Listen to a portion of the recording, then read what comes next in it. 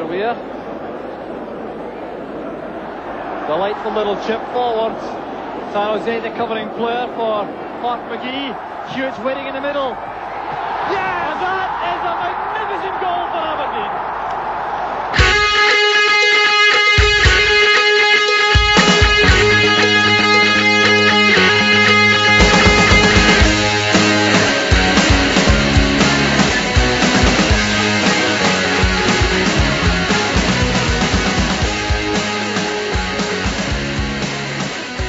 Good evening and welcome to episode 96 of the By the Minute AFC podcast. My name is Martin Clunas, I'm your host for this week. Joining me we have two very special guests. We've also got joining us as always Richard Hayes here. How are you doing, Richard? Hi Martin, I'm fine, thanks. Good stuff. We've also got Martin Stone joining us this week. How are you doing, Martin? Alright, not too bad, Martin. Thanks for having me on again. No problem at all. And we also have photographer to the stars, those stars of course being the Aberdeen football players, Scott Baxter. How are you doing, Scott? Done with the flu, but apart from that, I'm grand. Well, we'll come to that in a few minutes. There's certainly something to talk about there. So we've got a packed show for you tonight. We're going to talk about the game against Dundee. We're going to preview Partick. We've got the unveiling of a new feature called McMastermind, so we'll see how that goes. But we're going to start right off with talking about the game from Saturday afternoon against Dundee. We had an almost unchanged lineup. Richard, Ryan Christie stepped back in. Now you look at the bench where you have Stewart, Rooney, Arneson, Wright, Maynard, and Stockley all available. Were you surprised that there was only one change? We'd spent the podcast last week talking about the great options available to us up front and how we might expect to see a lot more rotation this year rather than one single favoured 11. Well, of course, as he quite often does, Derek McInnes turned that on his head by pretty much going with what looks like it may well now be a more settled 11. Stevie May, I think, is going to play most weeks if he's fit. I think, given the money that's been spent on him, given the belief that McInnes clearly has in him, I think he's going to play week in, week out. And of course, there's a question mark as to where that leaves guys like Adam Rooney and some of the other striking options. Out wide, I think you want to keep stretching teams, so I think it's understandable that Gary Mackay-Stevens plays. The question mark is over Ryan Christie, played out wide left of a 3. And I think it was a 3. I've seen some other people online suggesting it was more a 4-4-1-1, but I don't think McLean was pushed quite that far forward. Again, Ryan Christie had a very poor game, I think we have to acknowledge that, but him being shunted out wide is not where I want to see him on a football park, especially if it's been to accommodate someone who once again didn't have any sort of impact on the game in Kenny McLean. Now, Martin, I want to talk about the defence as well there. Obviously, Arneson's on the bench. Me and Richard have banged on about this till the cows come home, about how the defence isn't settled and there's something needs to be done there. It really isn't working with O'Connor and Reynolds together, is it? No. I mean, it's the ongoing problem that we've got there. Every time Dundee came forward on Saturday, it was we just didn't look as though we knew what we were doing. Communication looked slack. Centre backs were getting pulled around all over the place again. I think the main thing for me that Arneson's been brought in to do is try and bring a bit of stability back there, kind of organise it a bit better. So long term, I think he's got to be one of the centre halves. Whether he'll stick with a left and a right sided centre half and have Reynolds and Arneson, that would probably be my favoured combination at the moment. But saying that, O'Connor's probably looked the more kind of reliable of the two, Reynolds and O'Connor so far. So. Still a bit of work to do to get that settled. I think the issue with Arneson is that he's definitely lacking a lot of match sharpness at the moment. It was obvious in the last game. He looked so far off the pace, it was unbelievable. So it's probably going to take him a bit of time to get up to speed. But I think it needs to be sorted sooner rather than later, because when we start playing the teams a bit higher up the league, I think that defensive frailty could be exposed.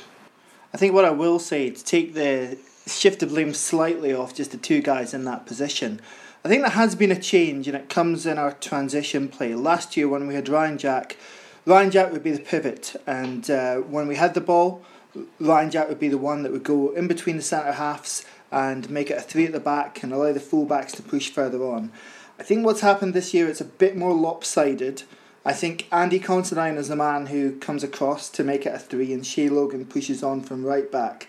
And I think we're having difficulty adjusting to that. Quite a lot of difficulty, it would seem.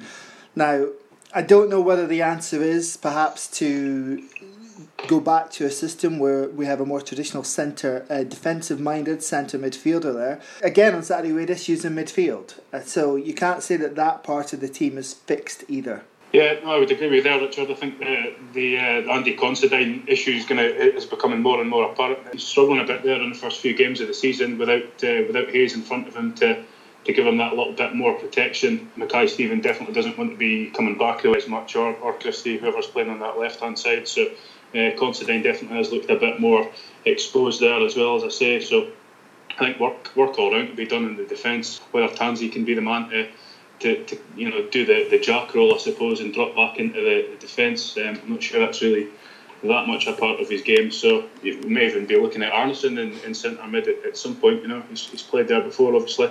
You might be the one to kind of give us that defensive shield a bit more at the centre halves, but certainly need to do something. The likes of when we come up against Celtic and some of the other teams that will come on us a bit more, I think we will be exposed if we keep going the way we're going at the moment. No, it's definitely not part of Greg Tansey's game, and I don't want to see it be part of Greg Tansey's game either. Tansey built his success in Inverness in getting forward, getting into shooting positions and being able to contribute quite a few goals to the team. We talked at the very first couple of podcasts this season about Andy Considine having to adjust the way he plays because he doesn't have Johnny Hayes in front of him. He doesn't just need to do that in an attacking sense, and he's not the only one. I think the whole team is having to adjust to lots of little subtle tactical changes which are being implemented to accommodate the new players, and also the fact that obviously some key guys have moved on. Now we'll talk about the opening goal in a minute. Let's just say either side of that, Dundee had two pretty good chances. James Vincent threw away a really, really good chance after a pretty suicidal Mark Reynolds back pass. And then Marcus Haber headed the ball against the crossbar. When we had Dundee fan Jamie on the podcast last week, Scott, he spoke to us about how Dundee just weren't capable of converting their chances. And that really was the story of their day, wasn't it? It really was. But I'll say this, if there's ever a time where I'm shouting to myself or the back of the camera, it's been recently when a big cross comes in. I'm not as confident as, say, I was last season that would get rid of that. They really could have done us in. I just think this defence needs more time to gel, and I would like to see Arneson and O'Connor personally see how that works out. But there's just something not sitting right now. I'll say that. Dundee had 4 big chances, and 3 of them came directly from our errors, which is pretty unforgivable from our point of view. Yeah, that was one thing that was clear on Saturday, that normally you've got maybe 1 or 2 players that are having an off day, but it was players all over the park were not up to their usual standards. It was slack passes all over the place, as well as Christie being a bit off kind of colour. Shinnie was poor as well. He had a few slack passes. A few times he would try to drive on with the ball when he should have taken the easy option. I think really we were looking to come away with the 3 points. I suppose they always say that's a mark of a good team when you can, you've got as many players not playing at the top of their game and you still get the 3 points. But there was definitely something up on Saturday. It was pretty hairy at times. I think we made Dundee look a lot better than they have done in the first couple of games of the season. Really, I was glad to get the 3 points, get it out of the way, get the players regrouped, and hopefully get some better performances for the Partick game. So the opening goal came from a corner. We'd already had a set piece before that had been obviously knocked out. Stevie May gets away from his man, heads it home. Now we've been kind of critical of the set pieces early season again this year, but it was a pretty damn good ball into the box, wasn't it, Martin? It was, yeah, it was. It was a great ball in and a good bit of movement from May as well, and it was. At that point it was deserved. Aberdeen had started pretty well, to be honest, and I thought we would kick on from that point and go and kind of dominate the game. But it just shows what May's bringing to the team at the moment. It was a great header, and then obviously the goal later on as well, which was an absolute beauty. Just about took the net off. So yeah, I'm really pleased with the impact that May's made. I thought he might take a wee bit of time to bed in. Especially after the long injury that he had this season as well. I thought he might be, might take him a few games to get going, but he's certainly looking sharp. That's one thing, Scott, that May brings to the team. He's got that ability just to find that little bit of space away from his man. Once you saw him in that little bit of space, you had pretty much a lot of faith that he was going to knock that in, weren't you? Absolutely. I was actually asked to get some images of Gary Mackay-Steven and Stevie May. And one thing I will say about Stevie May is the guy doesn't stop. He's always moving, and yeah, he did get the better of the defender that was marking him, and it's his movement that makes that, and it was a great finish with the head as well. Absolutely fantastic. We'll have a mention about the conditions. It wasn't the nicest a day at Pittodrie. I don't know about you, Richard, but in the south stand I was absolutely soaked. I've seen your pictures from Section Y, Martin. It's probably the worst conditions I've seen at Pittodrie for a long time. I managed to brave it for a while, but I must admit that the half-time downpour, I couldn't brave that. I didn't admit that on Twitter, obviously, although I just have now. So, but even I had to take cover at half-time. It was absolutely biblical. It really was. So, Scott, when the weather's that bad, whether it be rain, whether it be snow, how much more of a challenge is it for that weather, or do you feel that maybe you can get like a bit more, not iconic, but some better images? You can, if you really slow the shutter down on the camera, you can get like a really nice sort of lots of line effects with the rain just falling down, and if the player's standing still, it looks amazing. It's kind of like if you set a camera up and you want to get like shooting star effect, it kind of looks like that with the rain, providing the player stays very still. The only other challenge is the light, because obviously when the clouds come in and the heavens open up, there isn't that many, the light goes down. So I've never photographed a game like that before in terms of when the conditions were just changing constantly. I mean, the gear I'm using is great, so everything's weather sealed, thankfully. For any camera buffs out there, it's like a Canon 1DX Mark II I'm using, so it's totally weather sealed, so it shouldn't be that much of a difference in terms of the rain, or if anything gets wet, it just does what it's expected to do. But hailstones at half-time, rain. I've never seen Section Y in the front of the south stand clear so quickly in the space of a minute of the referee blowing the whistle. I was out there in the whole, just 45 minutes of it, battering non-stop, just horrible. And here I am now with a bad headache and what I think's a cold coming on. A special mention, I think, has to go to the two poor ball boys that had to walk around with that half-time draw board as well. I hope they got an extra pie or something when they got back in, just as a reward. I don't think they get any money, so hopefully they got something. I went in after the game, way up to the media office to edit the photos, and my boss Malcolm Panton, he heard me before he seen me because my shoes were just squelching around the corner.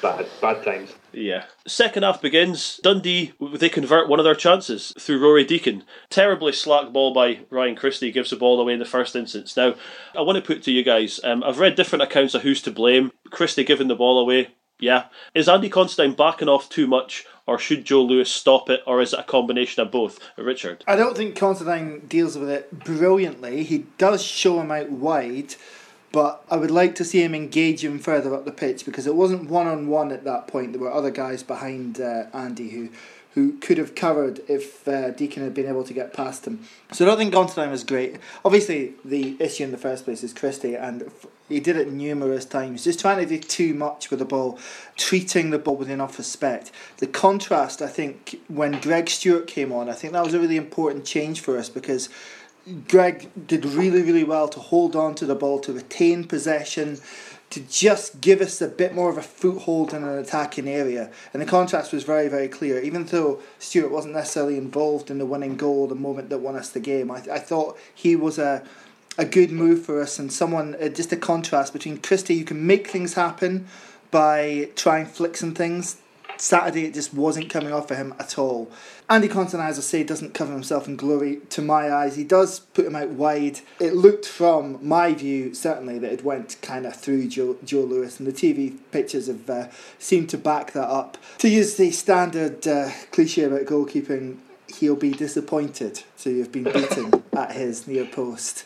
I might send that to Dave Priest and see what he says about that. It wasn't brilliant. I think he's anticipating a shot across him, and yeah. I think that's a little bit harsher on Lewis. As you said, Martin, we were up in Section Y, so we were right behind the shot as it was taken. It kind of went through Considine's legs, and there's somebody behind Considine as well. I think it might be Reynolds, who's kind of putting a boot in trying to stop it as well. So by the time it gets to Lewis, it's came through kind of two sets of legs. He sees it really late, and okay, he's maybe like fractionally slow getting down to it, but as I said, by the time he kind of even saw it was almost past him already. So I wouldn't put too much blame on Lewis for that one. It's a really good hit. I think we have to say that. He makes a very, very good connection. So he does very well to get that much power behind it. But But yeah, I was surprised to see it with that trajectory going. I think the guy Deacon had a good game overall. Actually, he seemed to be a constant kind of threat. I've seen him in a few other games this season as well, and thought he looked fairly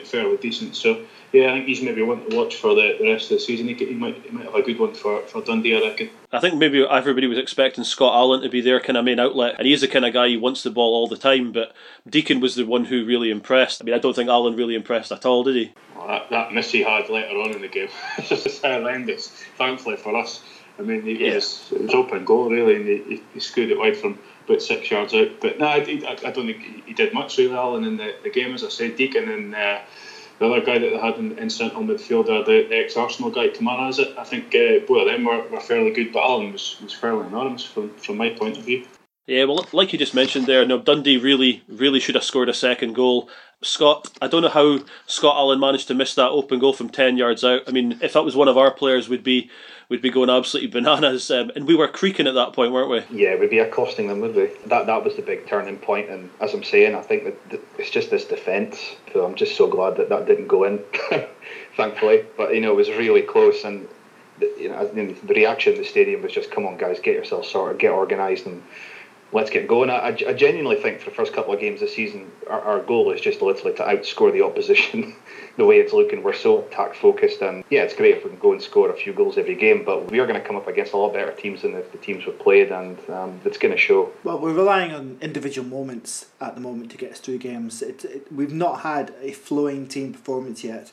And I really include for 90 minutes each of the European games as well. We played well in spells at home to Apollon Limassol, and the second half in Herzegovina was impressive. Yeah, fits and starts so far. 3 games, 3 wins. It seems a bit churlish to be complaining about the performances, but we're not where we want to be, and I'm sure Derek McInnes would acknowledge that as well. Yeah, I think as much as we've spoken about the defence, the mix in the midfield, I've said it a few times since the game on Saturday, the mix in the midfield to me just doesn't seem right at the moment. I think you kind of said it earlier on, Richard, that having Christie and playing in the same team, both kind of wanting to occupy the same type of positions behind the striker, it's not working for me at the moment. I think having Christie out wide totally nullifies what he's all about, and likewise McLean really. So to me, it's got to be one or the other, and I think based on what we've seen so far this season, I would have Christie in there before Kenny. Kenny had a great second half of the season last year, obviously, but Christie's got that ability to open up a defence. To me, Kenny maybe just doesn't. I'd be playing Ryan in behind the striker at the moment. If I felt there was an available, more defensively minded midfielder available right now to us that was obvious, I'd be selling McLean, because it's quite clear he's not going to extend his contract. So, of course, you need a buyer to sell somebody, but in this situation, I don't know. I don't know if it's right to be playing a guy who's here on loan ahead of your own player. It's a tough one. Yeah, that's the thing. It's not playing Christie all the time isn't a long-term solution, is it? But playing a guy who's not going to be here next year isn't either. Yeah, effectively. I'd love to have him, absolutely love to have him, but I think his Celtic wages are just going to be a bit too much for us. Certainly something interesting to think about. I do think that there's been rumours that there was a bid by Rangers for Kenny McLean, and it'd be interesting to see what's happening with their manager if they do make another bid for him. I mean, I don't think they've got any money, but if they want him, they're going to have to pay for him, because I think you're 100% right there, Richard. He's not going to sign. No, I'd rather play Christie than McLean, to be honest. I think we know who's a more talented footballer, unfortunately.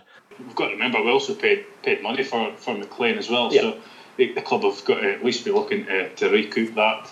They're only going to do it by selling him now. I think you'd be looking for a pre-contract in January. So yeah, I'd probably agree with Richard. If it's clear he's not going to sign a new contract, then probably just have to bite the bullet and think about selling him. And probably, even if Christie is a short-term solution, he's doing more for the team at the moment than McLean is, in my opinion. I also just feel that if the right player's out there, we can help the squad balance as well. If we were to sell him in this window, but again, you need a buyer, and a buyer who's going to offer something acceptable. The offer from the Rangers was apparently 300,000. I mean, that's laughable. You do also need the money up front, which I would imagine they don't have anyway. So it's not going to happen, is it? Yeah. Yeah. They didn't earn 300,000 from their European exploit. They don't have that money there. We'll talk about the second Aberdeen goal. I don't think you'll ever find a more bizarre set of circumstances to happen at Pittodrie. A double injury to two of their players, Haber and El Baktui. Neil McCann, I think, is hugely at fault by not having subs ready. As soon as you see two players go down, you should have the subs warming up. And then Aberdeen break forward. Dundee Camera doesn't try to play the ball out. Martin, no changes, so they couldn't make any changes. And then the goalmouth scramble breaks to Stevie May. Poor management by Dundee, really, but that doesn't discount the fact that it was a phenomenal goal. Yeah, it was a weird one. Definitely, we were screaming at the time for Aberdeen to go and put the screw on them, because it was obvious Dundee were toiling at that point. We were down to 9 men, and you could see an opportunity there. So kind of initial shot from Shinnie Lucas that was flying in. They managed to get a body on the line, but the ball breaks to May. I couldn't even really see who it was at the time. It was that kind of congestion up there, and the conditions being what they were. I thought it was Maynard that had scored for a start, but the strike, it was incredible. Like, I don't think the TV pictures do it justice, to be honest. Seeing it in person, it was absolutely unstoppable, and as I said, almost took the net off, and it was just a relief all round in the crowd when that one hit the back of the net. It's precisely what I was going to say. That being there, and then watching it on TV, it seemed so much quicker at the time. It just flew in, absolutely flew in. And if the net wasn't there, it would still be rising now, I suspect. It was such a sweet strike. And again, it's just a glimpse of what he's capable of. Adam Rooney in that 6-yard box is brilliant at scoring goals. They're going off his shin, off his arse, whatever. The sweetness of that Stevie May strike, though, just a completely different type of centre forward. Would it be fair to say that I think that's what Stevie May needed in his first game? A couple of goals, just to any kind of doubts about his fitness or his ability or why he's here. You look at that, Scott. He goes and puts two goals in, and suddenly he's the hero, and everybody loves him already. Yeah, I mean, it was just it was in the script, was it? He's clearly learnt his history. 11th of May, blah blah blah. We all know that. The thing is, here, I'm so glad the ball didn't go a play, because I can only assume. I mean, Adam Rooney was geared up, ready to go on, and I honestly think that if the ball had went out of play, I think Stevie May was on his way to the sub bench and Rooney was coming on. But then Adam was still sitting his arse by Derek, so because Stevie scored his goal and he was on his hat trick. So yeah, I'm chuffed he did what he did, and what a cracking finish as well. I actually feel a bit sorry for Rooney in a way, because he's obviously been the main man for the past few seasons. The service he was getting from McGinn and Hayes was ideal for him. Balls into the box, and he obviously got the 20 plus goals for the past 3 seasons, and I couldn't have seen anybody coming in and replacing him, really. But I think the slightly different style of play we've got now maybe doesn't quite suit him as much as it did before. A bit more rhythmic build up maybe, and yeah, as I say, it pains me to say it almost, but even just in a couple of games that May's played, his movement and his kind of awareness is a level up to what Rooney offers, to be honest. For both the goals on Saturday, May's kind of movement to get on the end of the header first of all, and then just to find that little bit of space for a shot was kind of next level, and maybe what we'll be looking for to take us up a notch. So he's got to be the main man for me at the moment. It seems harsh to say it, Richard, but we seem to have outgrown a 20-goal-a-season striker. Well, I'm not sure that's the case. I mean, as we said the other week about Jayden Stockley, I think there'll be plenty of games this season where Adam Rooney will have a role to play. I think also, I mean, surely everyone on this podcast understands that the whole Derek McInnes only has a plan A thing has been blown well out of the water, and I think we will see at times 2 up top, maybe not from start of games, but definitely as games go on. And I think May and Rooney could work very, very well as a duo together. So I think there's lots of interesting possibilities. You talk about teams needing 4 good strikers. We maybe don't have 4 really good strikers, but we've got 4 very different strikers, each bringing something different into the mix, and I think that's quite a good thing to have. But keeping him happy, obviously, in that situation may be difficult. And again, it's one of the challenges that the manager's going to have. It's a good problem to have, to be honest. The change in the squad depth, it's been year on year, I find. First McInnes season with maybe 9 or 10 players who were of the quality you wanted, and now we're up to having 15, 16 players of that quality. Mm-hmm. So it's good. I think there are parts of the team, obviously, where we could do with a bit more depth. I think that's clear. It's very, very top heavy at the moment. But it has been a gradual thing year on year, and I think we've done really well, given the guys we've lost, given the quality we've lost, to be in a situation where we can look at that squad and think, yeah, it's probably better than last year. Just when you're saying that there, Richard, about the 4 strikers, do we expect Stockley to still be here at the end of the transfer window? It seems so far kind of down the pecking order now, and even if we're chasing again and lumping high balls into the box, I've seen nothing from Stockley really to suggest that he's a man to throw in that situation. I wouldn't be surprised if he was gone before the end of the transfer window. But I don't know. What do you guys think about that? Well, his record off the bench is actually pretty good. He scored quite a few goals, six I think, last season off the bench. So he's shown that he can, at a certain level, change and impact games. But again, he's maybe one that, like Adam Rooney, needed that style of football that Johnny Hayes and Niall McGinn gave you, crosses from the byline. It's a hard one. The thing is, I don't see anyone from the under-20s stepping up quite yet. Conor McLennan might be that sort of mould of player. I think he's probably more of a Stevie May, to be perfectly honest, that kind of bustling type. So again, if he goes out, it's bringing a completely unknown quantity in. I think Derek McInnes probably still likes Jayden Stockley, but the problem he's got that the fan base are almost unanimously against him. Yeah, I think he was so ineffective in the European games. That was probably the straw that broke the camel's back for a lot of people. He just offered nothing at all. But maybe it's playing at that level up was difficult for him. Maybe at SPFL level again this season he will be a decent option off the bench. But yeah, I mean, I've heard a lot of people saying that would I rather he went over Story. Story was just starting to show a wee bit, obviously, and his couple of run-outs that he's had. Certainly a lot bit of a better option for me than Stockley was. So yeah, I wouldn't be surprised to maybe see him moving on before the end of the window. I think there'll definitely be some changes. I think if I was looking at the squad right now, I'd be thinking that Craig Story is probably one that's going to be mutually consented on the evening of the 31st. Some of the kids will probably go out and loan as well, but I think he'd ideally, even though we only generally start with one striker, I think he'll definitely would like to keep four of them around. But again, it depends on how unhappy the player is. If you listen to what he said about Miles Story moving on, there was talk about there being an agreement for him to move on to get more game time, and Stockley's had a reasonable amount of game time, I think, certainly compared to Miles Story, so I'm not sure we can quite use that argument yet. It was certainly a good win anyway, when I think it would be fair to say that we definitely weren't firing on all cylinders. Christie's afternoon was topped off by his miss late on to make it 3-1. When your top players aren't really firing, to win at home should be expected anyway, but it's 9 points out of 9. It's really important to get those points on the board early, and we're 5 points ahead of the team that were third last season. We're still joint top as well, so it's certainly positive so far. Now we're going to move on to our next topic now, which is our brand new feature, which is AFC McMastermind.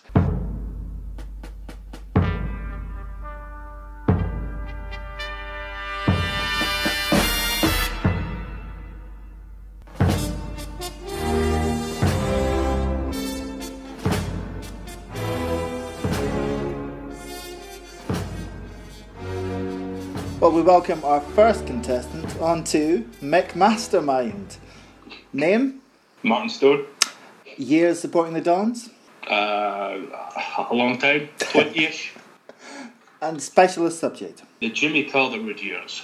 Martin, your questions on the Jimmy Calderwood years start now. Which former Leeds United player scored the first goal of the Calderwood era, one of 5 in total for the club?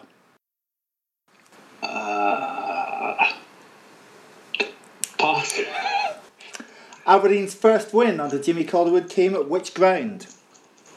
Tannadice. No, it was East End Park. Which player was loaned from Holland during the winter transfer window of 2006? Franz Snoyle. Correct. Whose cross was converted by a tumbling Darren Mackey to give the Dons the lead against the Dnipropetrovsk in October 2007? Richard Foster. Correct. Against which side did Aberdeen lose 4-1 in the Scottish Cup quarter-final in season 2004-05? Scottish Cup quarter-final. Dundee United. Correct. From which club did Aberdeen sign Tommy Wright in August 2008? Darlington. Correct.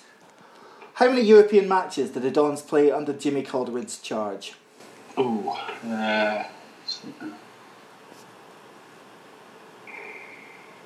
8. Correct. Jackie McNamara signed for Aberdeen in summer 2007. From which club did he move on a free transfer?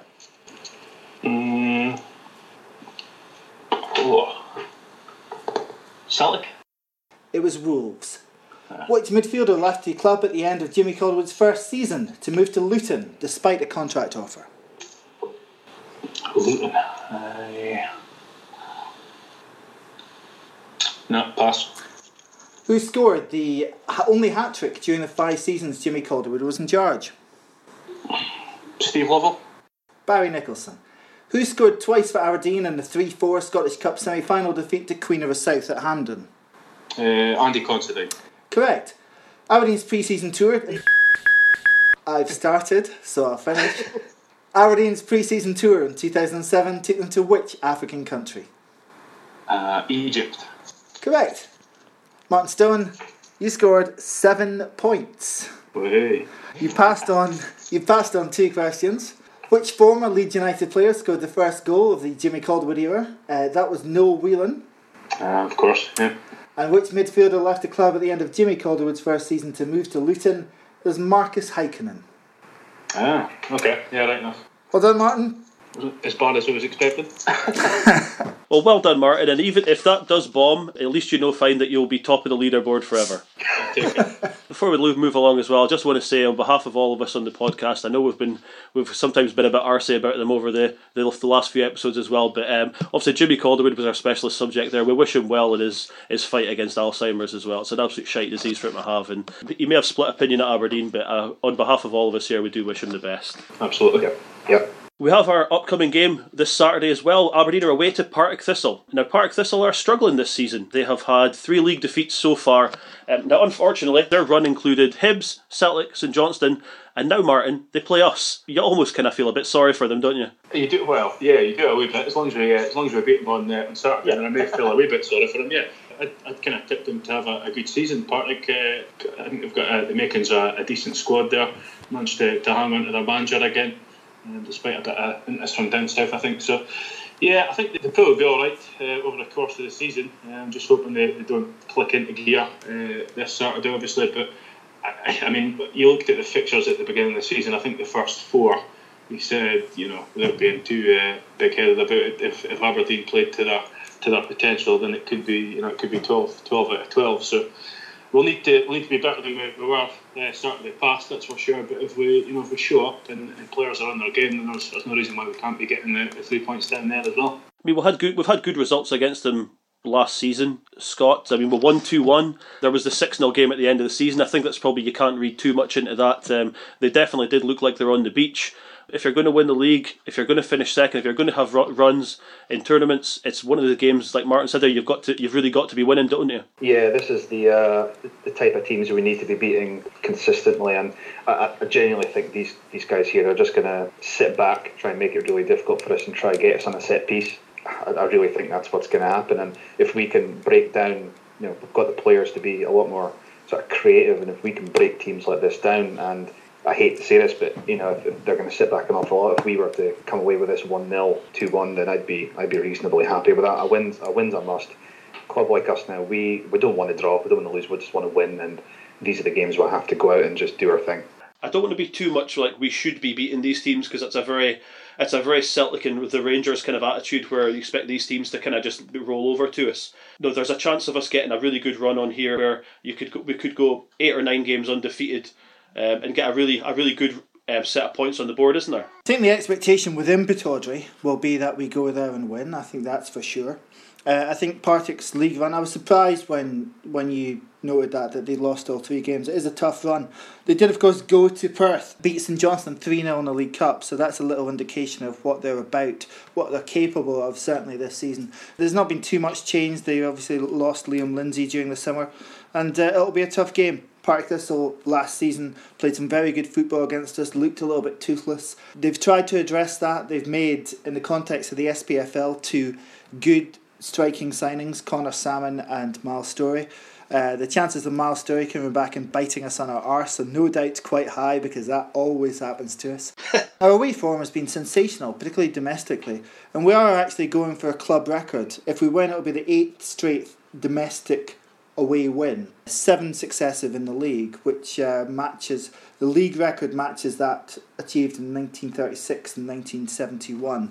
But the 8 domestic games, that would be a new record. So again, it just shows the great consistency we've had away from home. And this team certainly last season's team were very well set up to play away from home, and you kind of feel that there's enough confidence about the place that we should be going there and looking to win, absolutely. I don't think, Martin, that there's much point in us trying to second guess any kind of lineups. I mean, it would be kind of the thing where, because we only had one change last week, Derek might make 4 or 5 and make us look like complete idiots. Yeah, I think it's hard to call at the moment. I think if there's one player I would like to see coming in, it's probably Scott Wright again. He obviously demolished them down there last time, albeit against a bit of a makeshift side for Partick. I think these away games where we're going to be maybe hitting on the break a wee bit, these are ideal for Wright. And I think, as I said, it would kind of solve the problem of playing Christie out wide, get Wright on there and move Christie into the middle, and let's see what they can do. I think in the games that Wright's had this season, he's impressed me. I've been banging the drum about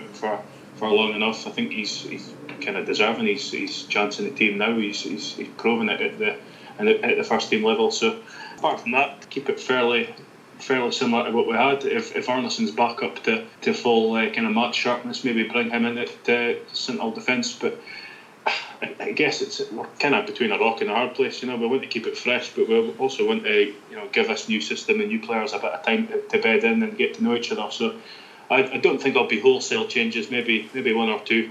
Keep it fresh. But we've got the international break coming up after this game, obviously. So there shouldn't be any excuses about tiredness or anything like that. They should all be raring to go and ready for their couple of weeks off, because none of them have made the Scotland squad again. So.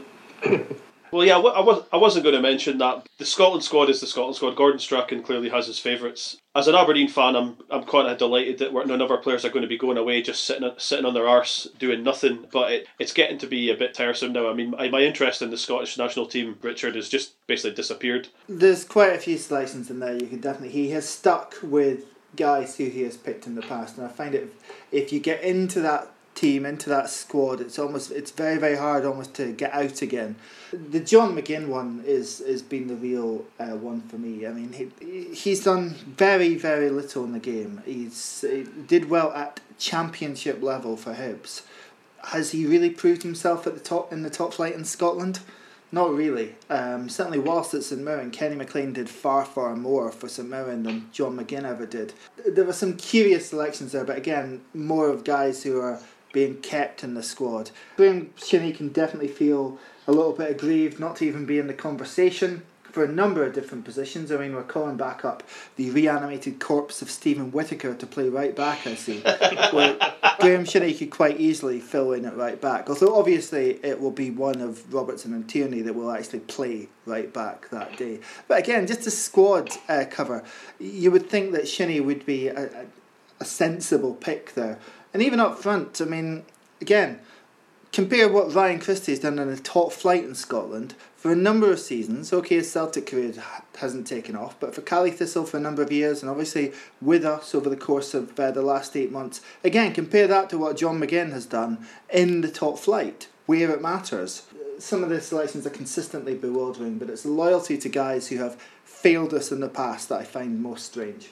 The refusal to pick informed players, that he's picking the known quantities rather than the guys that are really on hot form at the moment, that does my head. And Christie is the one for me out of our team at the moment that should be in there. Maybe not as a starter. I said it to someone earlier on. He's the one player that I've seen in the SPFL this season, and probably last as well, that's got that ability to pick a pass through a pack defence and really be that creative spark. If we're drawing against, who is it? We've got Malta and Lithuania. If we're drawing with them with 10 minutes to go against that attack defence, he's exactly the type of guy you want to be bringing on to try and open it up and create a chance for the strikers. There's none of the guys that are in that squad at the moment that have got the same kind of natural talent and creativity as Christie's got, but he's probably miles away. We obviously don't know how close he came to getting a call up, but it just seems, as I say, Strachan's certain picking the same group of players, time in, time out, regardless of form, and especially if you're wearing the red Aberdeen, then you seem to have absolutely no chance whatsoever. Only surprise is that Ryan Jack's not made it in there. Give it time, Martin. Give it time. It's coming. Yeah. Well, much like the rest of us, Brian Christie is going to be watching that game from his sofa. Part of the game this Saturday. We'll have updates on the Twitter feed for you guys. That brings us to the end of our show this evening. I want to thank you all for joining and listening. I want a special thanks to Richard Hay. Thank you very much, Richard. Thank you, Martin. Thank you. Very special thanks to Martin Stone. You can catch Martin at theunmodernman.net. Thanks again, lads. Really enjoyed it. Cheers. Yep, and a special thanks to Scott Baxter as well, and you can find him at scottcarmenbaxter.com. You can see some of the great pictures he's taken at Pataudry and some of the Dons as well. Thanks very much for coming on, Scott. Thank you very much for having me back on. I appreciate it. It's been an absolute pleasure. That brings our show to the end this evening, ladies and gentlemen. I want to thank you for listening to us, and we'll be back with you with another show next week. Good night.